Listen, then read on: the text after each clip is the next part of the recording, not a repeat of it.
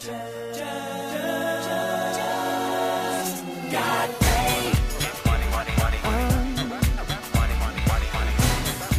back in, everybody, to the Liga MX Fantasy Podcast, Episode 3. What's up?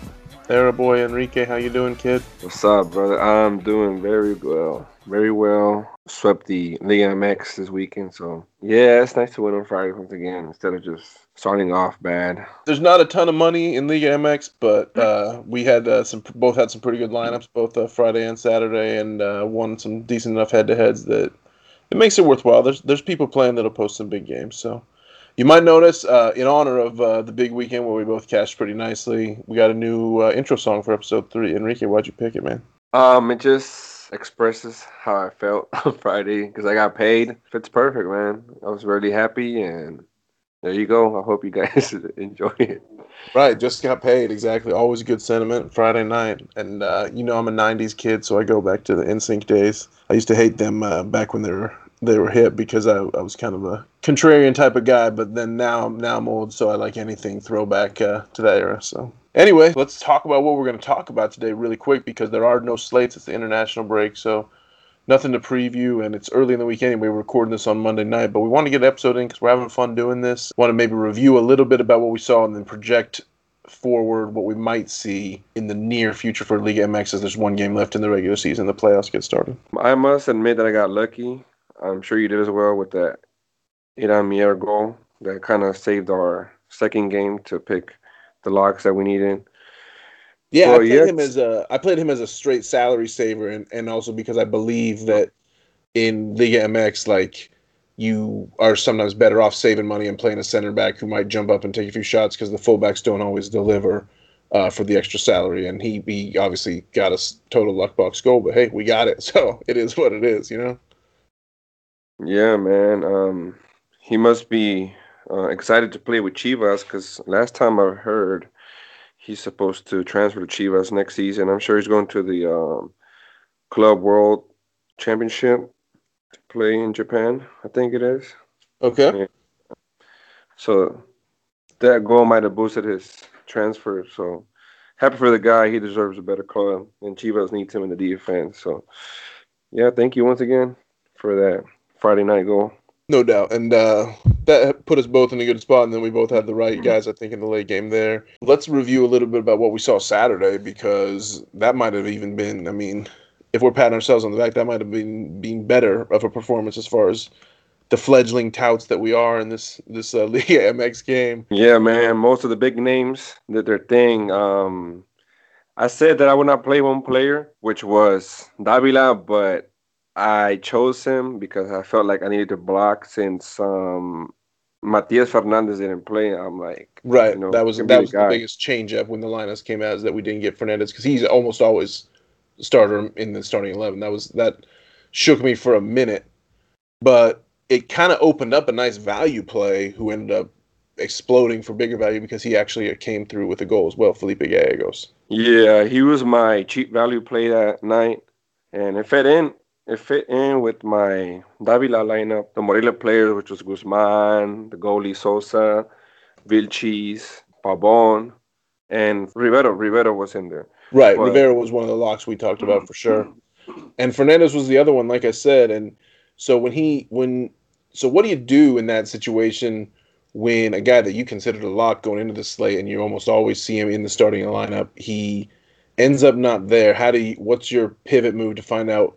Are you looking for, like, we're playing him because he's a set piece taker? What do you do to find the other set pieces? Because I have my ways. I just wonder what you do. I usually go with the backup set piece taker. If not, I go with the goal dependent player. But mainly, I choose the set piece taker because that's what I play with most of the time.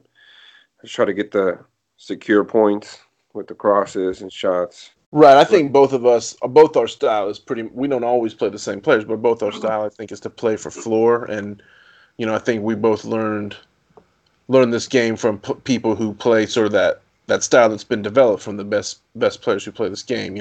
All the guys that you see in the lobby that are great, they play for floor. And if you listen to other podcasts and stuff that those guys do, they kind of teach you how to play for floor. And that's something I think we both do too. It's tougher to find in Liga MX. how do you know who that backup set piece taker is that you say you're looking for? Because for me, I use the RotoWire stats. I don't know if you ever used rotowire.com. It's a subscription membership, but it has great stats on Liga MX. And if you're looking for something for like a little more edge and you don't mind paying, I think $10 a month or something like that, they have great stats that you can use. And you can go and see like who took corner kicks the last time that Fernandez wasn't in the lineup. That was what led me to Gallegos, and I'd never have played him before on any slate before, but because I saw that he was likely to take corners based on the previous results, then I put him in, and he came up with a goal. Yeah, man. I usually don't use many stat websites, but sometimes I do check out SofaScore just to verify with some of the players that I'm not too familiar with. But mainly, I do know Liga Max. Like palm of my hand. I've been watching the league for years now, and just to add more to that research, I listen to a lot of podcasts from the Liga MX, like the shows Fútbol Picante or Jorge Ramos y su banda that comes out on ESPN. Those are great shows. We're trying to become the first resource that I know of that's looking at the league from a fantasy perspective. So hopefully it's helping some people out there. I know you said you got some pretty good feedback from our first couple episodes. I don't like to call myself a tout, but No, yeah. Whenever I say it's purely tongue in cheek, trust me. some people call me the GOAT or the Liga MX god. I mean, I love all the feedback, but Well, just like any other player, just do my little 12 hours of research. yeah, exactly. That's kind of I it. get in the slates, and it's fun, man. It's mainly fun for me, but it's a couple of good bucks for beer and other good stuff. Is there anything else you want to say about that Saturday slate with the two games? The Tijuana game was crazy, 3-2. I mean, no one saw that coming. I don't think. Oh yeah, man. I just wanna do a little sweat story here. I believe it was me, you, Danny, and was it Javi on a four-man 50-50? Yeah, yeah. That Javi created a 4-man 50-50, invited us. Four icons of the Liga MX lobby for sure. Yeah, I think you went up with that Vegas goal. I don't know why I did not play Vegas when I said I was going. Yeah, we talked about Vegas. I had to jam him in. Yeah. I thought I would play Oh, I, him for I Anderson. I missed out on that, but I said I had to get Davila in there, so I couldn't get Davila and Vegas with all the players I had in my lineup already. But I Sure. saw you first place, I was like, okay, I need to secure the second place, and I think it was me and Danny fighting for that, and it Yeah, was up and we down dusted because of our Javi. goalies. But all three of us dusted Javi on that one. It was great. Yeah, me and Durfan, aka Danny, we were up and down because of our goalies because they kept going down in points because we pretty much had the same lineup. I think it was like a 2v2. And yeah, Morelia scored the last goal, and Durfan went down 2 points, and I got the 5 extra points for the win, and I climbed them over for the Yeah, second you spot. you jumped in with the win to It was cash it in was the a fun 50. slate. It was a fun slate to play. That was Trust me, my dude. closest contest to win. It was pretty fun. For me to come in first in a 50-50 with the three of y'all is kind of a luck box for sure. So I'll take it because I consider the three of y'all three of the best in the Mexican soccer fantasy game, which is a small game, but you guys are good, and I'm trying to be like y'all. So good job. Good job me for once this week. I'll be donating back to you guys, I'm sure, in a future week. Yeah, man. Props to you for getting that first place spot. Must have give to you. Obviously, Durfan, he's the one who got me into playing this league. When I was only playing EPL, he's the one who encouraged me to try this league. So good for him. Okay, well if that's that, you want to move and just we got the international slates. A terrible showdown slate on Wednesday, which I would advise like don't play anybody. I'm kind of a junkie for soccer DFS, but you can't play Switzerland, Qatar. I think it's kind of the corruption cup, as I joked in a chat room earlier. Like just like the two places that I'd blame most for rigging the 2022 World Cup draw yeah, in favor of Qatar now playing each other. It's kind of funny. I think I'm going to skip that one. I don't know about you, but I don't know who plays for guitar, and I don't have yeah, time to look for that, so I'm just gonna skip it skip on that one as principle. well. Skip it on principle. Trust me. Unless I see like a lot of overlay, I might just jump in a couple of lines for, but I'm not I'm gonna. I'm Yeah. holding strong. I'm holding strong against it.